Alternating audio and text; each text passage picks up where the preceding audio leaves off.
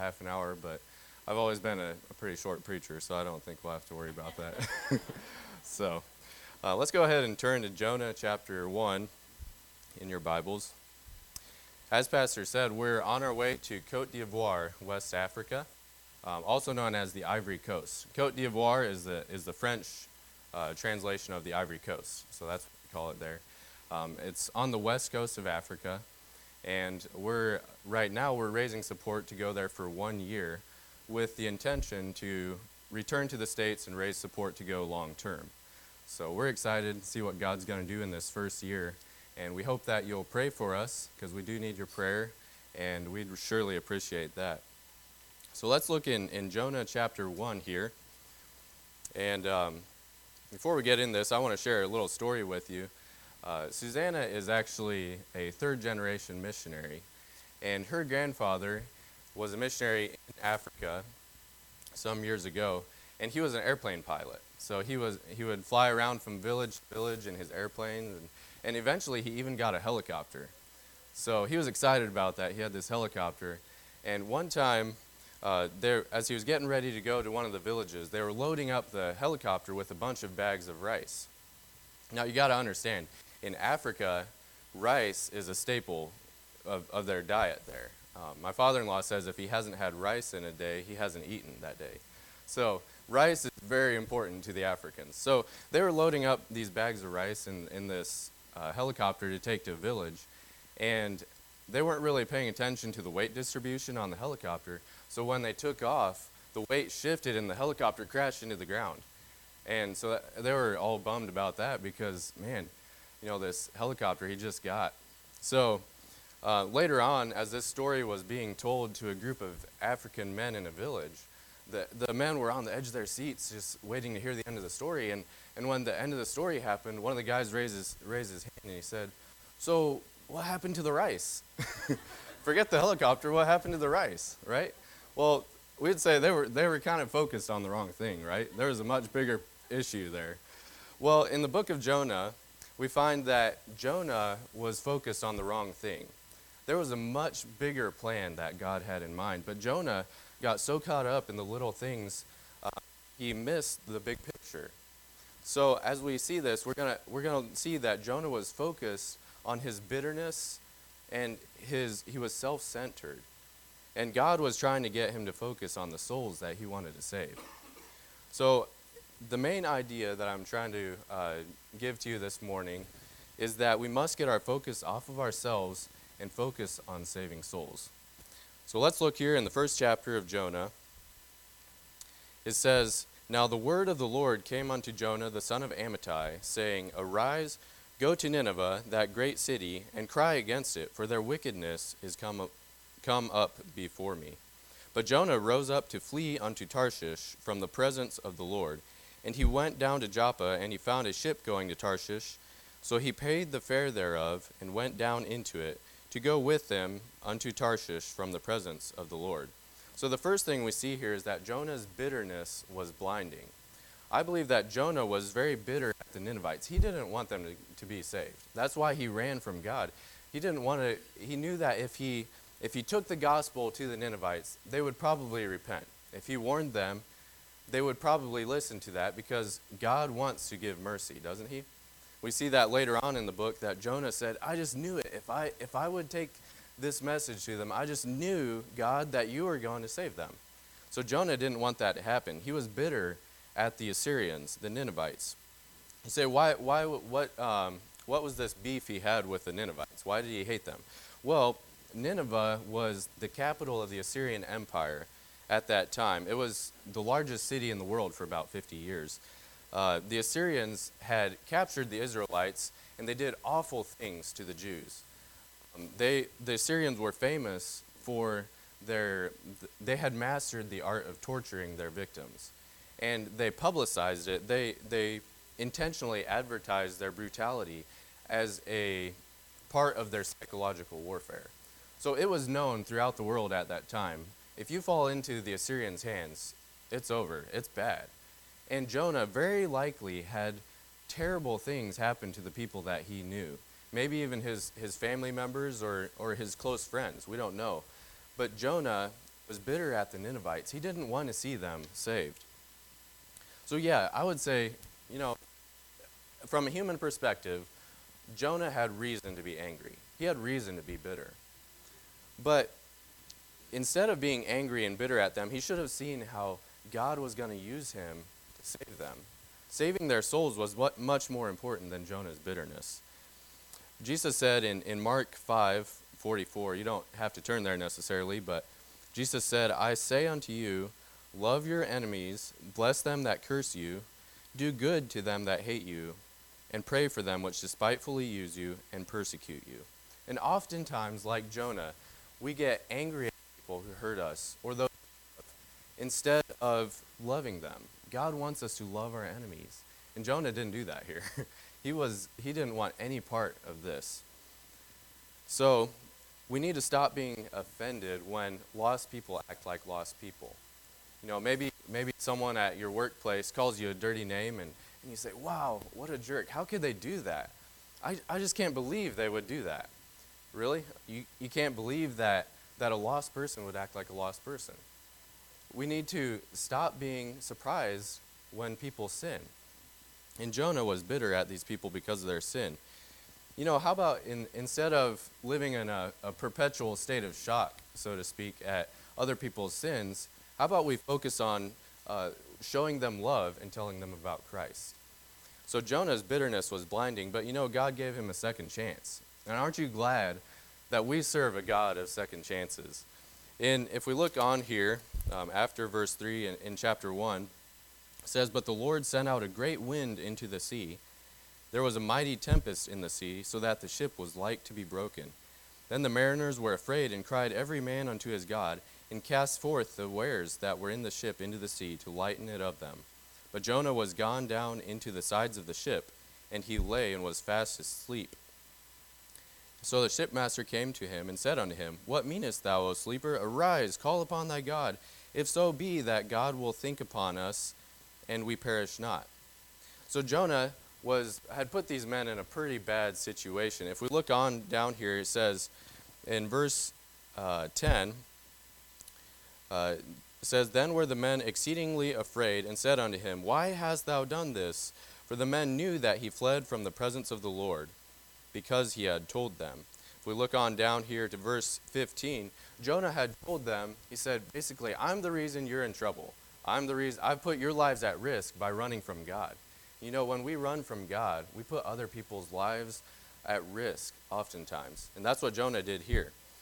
In verse 15, it says, So they took up Jonah and cast him forth into the sea, and the sea ceased from her raging. Then the men feared the Lord exceedingly, and offered a sacrifice unto the Lord, and made vows. Now the Lord had prepared a great fish to swallow up Jonah, and Jonah was in the belly of the fish 3 days and 3 nights. So Jonah essentially was going to die. He jumped overboard. I don't know if he could swim or not, but he was going to die. And during this storm. But God made this fish to come swallow him, essentially saving his life. That's not natural, okay? If you fall in the ocean, I've never had a fish try to swallow me, all right? So this is a miracle. And God gave Jonah a second chance. We could read chapter 2. I don't want to go through all of it right now, but in chapter 2, it kind of details how Jonah repented and turned his heart back to doing what he wanted to do. So he repents in chapter 2, and look with me in the first part of chapter 3. And the word of the Lord came unto Jonah the second time, saying, Arise, go unto Nineveh, that great city, and preach unto it the preaching that I bid thee. So Jonah arose and went unto Nineveh, according to the word of the Lord. Now Nineveh was an exceeding great city of 3 days' journey. So Jonah here got a second chance. And God often gives us second chances, third chances, fourth chances, even fifth, right? And I'm so thankful for that. Right now, I'm in the middle of reading a book on Islam and the different things about the Islamic religion, and I'm trying to learn more about that. But you know what? They don't have a God like that. Their God is not a God of second and third and fourth chances. But I'm so glad that our God is a God of second chances. So that's what we see here. God gave Jonah a second chance. Now it says here that the city was an exceeding great city of 3 days' journey.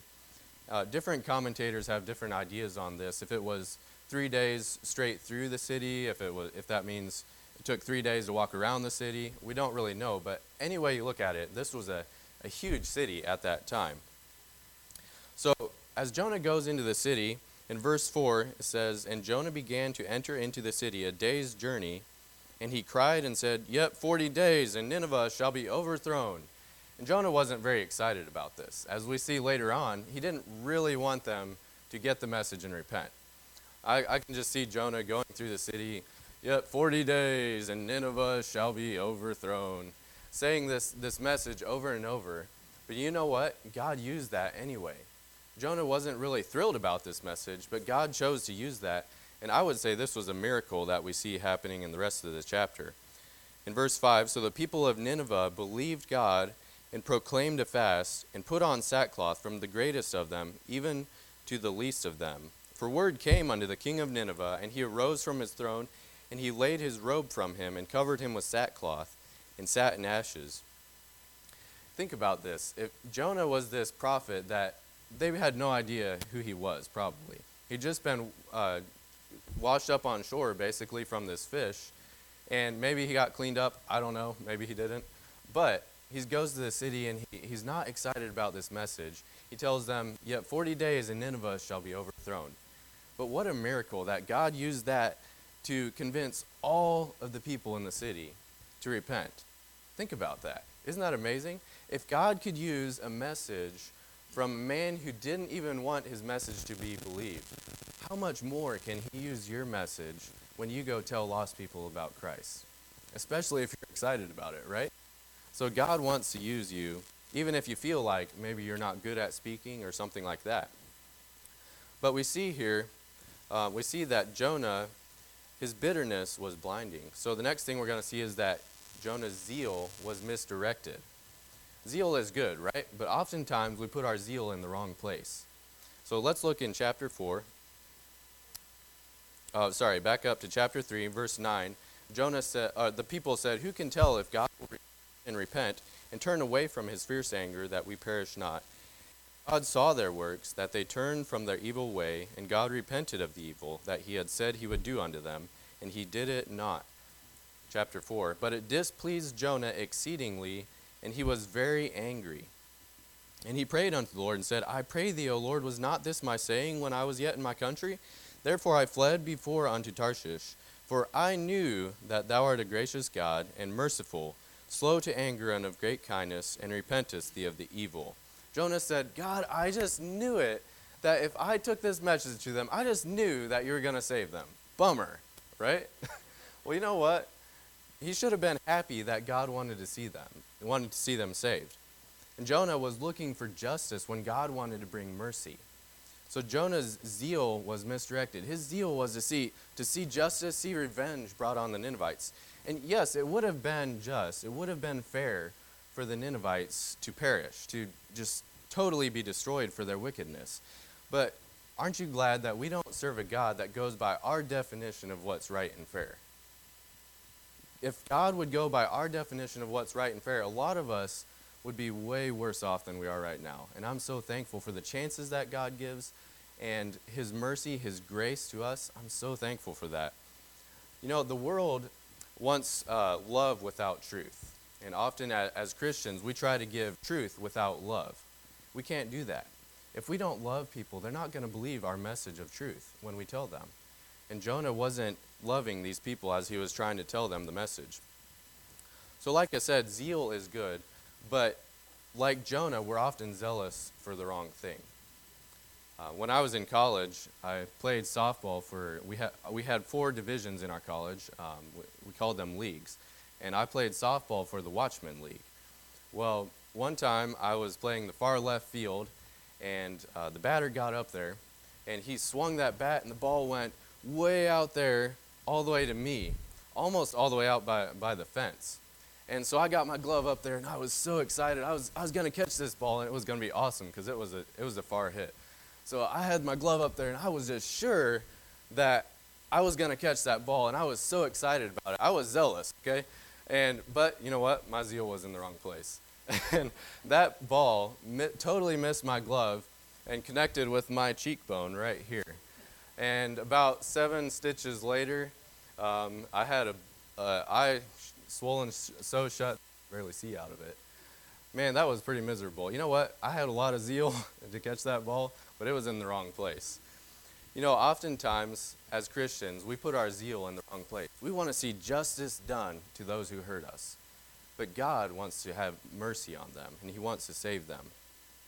You know, when maybe someone robs us, breaks into your house and steals something, or just mugs you or something like that, and we're excited to see them go to jail for their crimes. But instead of being excited about that, how about we ask how we can share the gospel with them? That's what God wants us to be zealous about. God wants us to be excited about sharing the gospel instead of seeing people punished for their sins.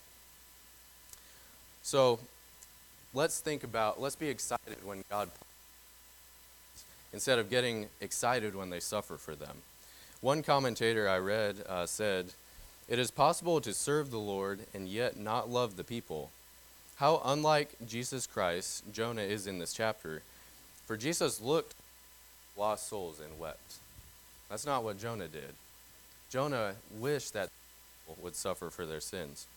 And Jesus said here in Matthew 28:19, he says, "Go ye therefore and teach all nations, baptizing them in the name of the Father and of the Son and of the Holy Ghost." The command here in the original language is to make disciples. And that's what we should be excited about. We should be making disciples. That was basically the last command that Jesus left for us on earth, was to make disciples. And that's what we should be zealous about. Our zeal should be to make disciples. So we see that Jonah's zeal was misdirected. He was excited about the wrong thing. The third thing we're going to see here is that Jonah's focus was self-centered. Let's look on here in chapter 4, verse 3. After Jonah saw that God was gonna save the Ninevites, he says here in verse 3, verse 3, "Therefore now, O Lord, take, I beseech thee, my life from me, for it is better for me to die than to live." Wow, that's a mouthful, isn't it? He would rather die than to see these people saved.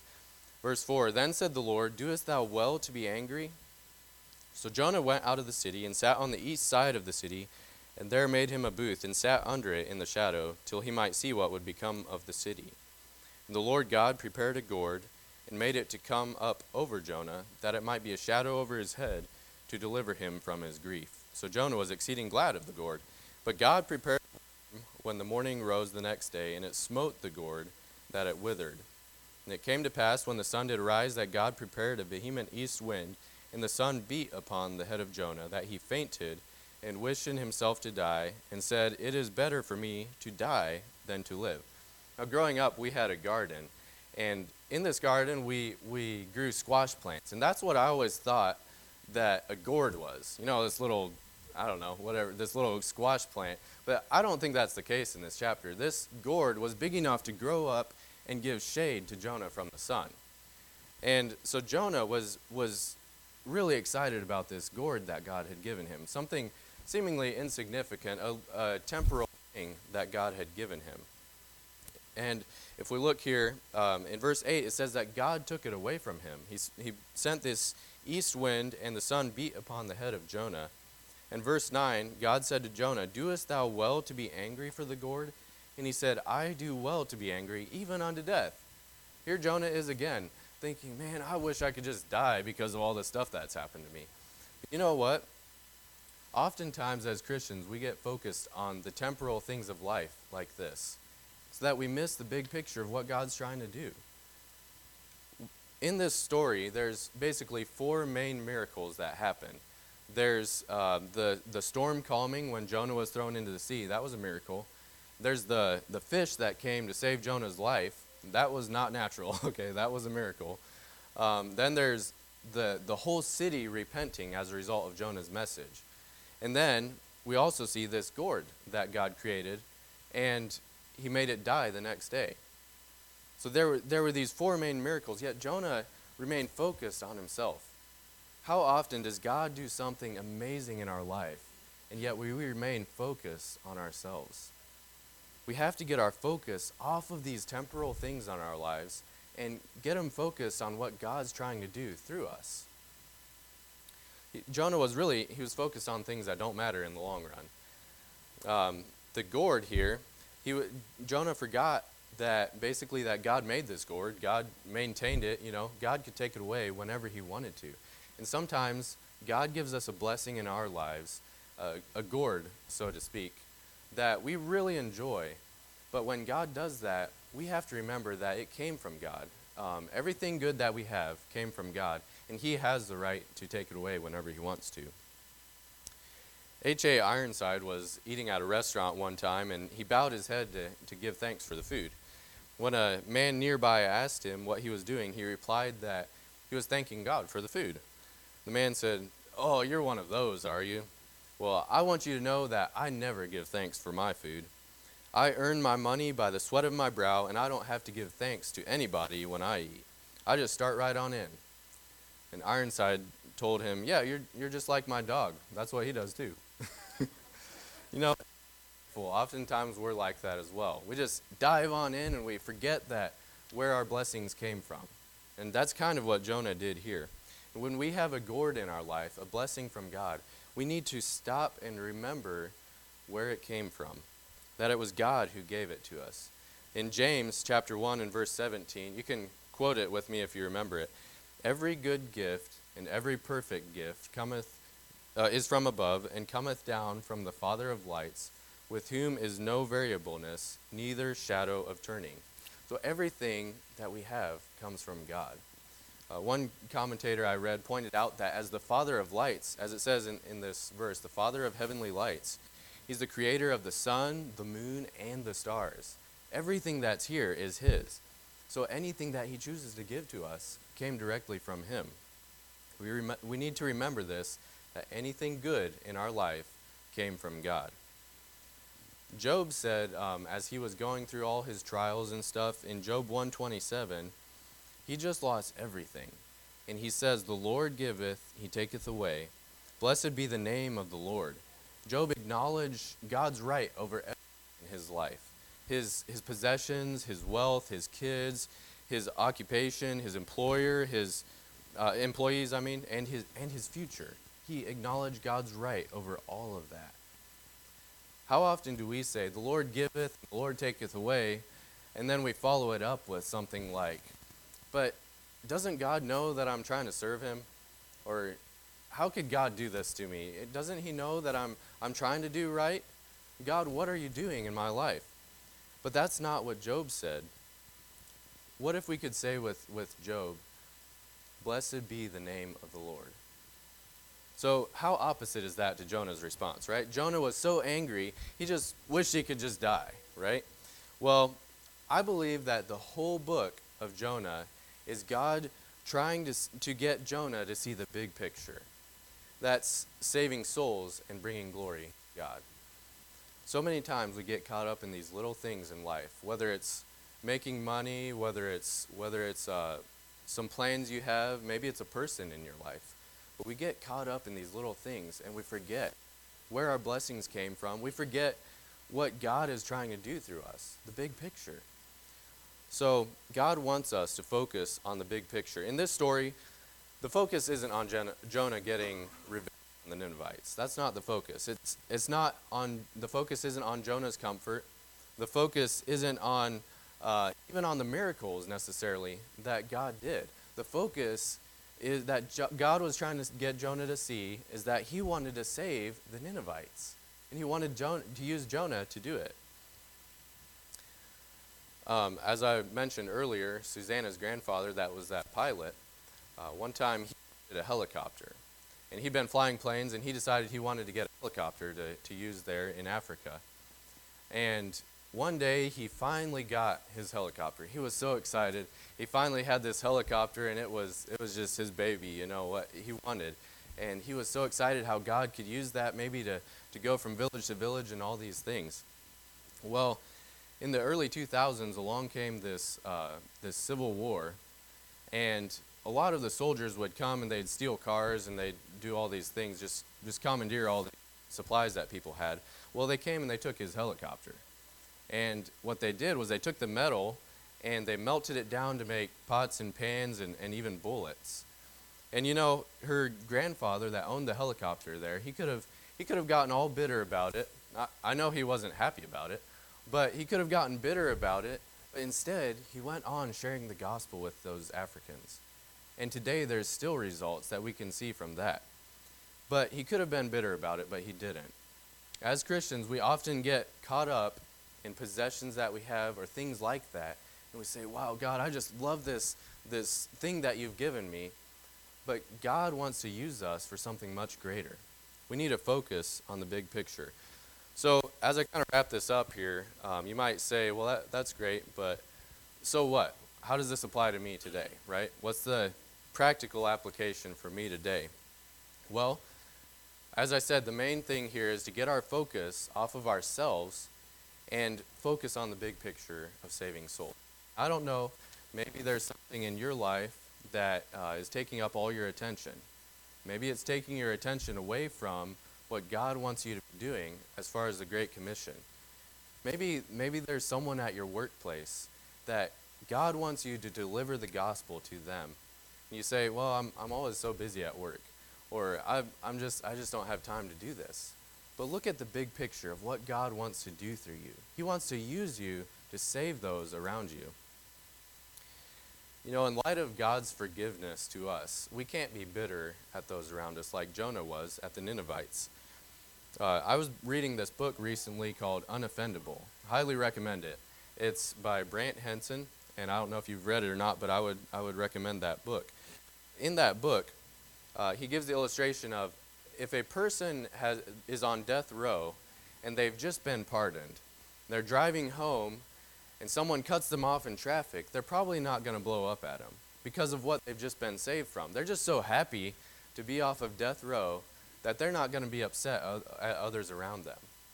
Well, similarly, we should be so thankful for God's grace in our lives, His forgiveness, that when someone does something unkind to us, we're just so thankful. We just want to share the gospel with them. We're not mad at them. We're not upset at them. We just want to share the gospel. When we focus on God's grace, it'll change our attitude towards those around us and to those we should be witnessing to. So think about how great God's forgiveness is. So we saw that Jonah's bitterness was blinding, his zeal was misdirected, and his focus was self-centered. So don't let bitterness in your life. It's not worth it. It'll make you run from God. Don't desire revenge when God desires mercy. Don't focus on yourself. We need to wake up and realize how God wants to use us to save souls. Let's pray. Father, we thank you for the account of Jonah and the many things we can learn from this. I know there's a dozen other messages that could be brought from these passages. But Lord, we thank you for directing our focus to saving souls.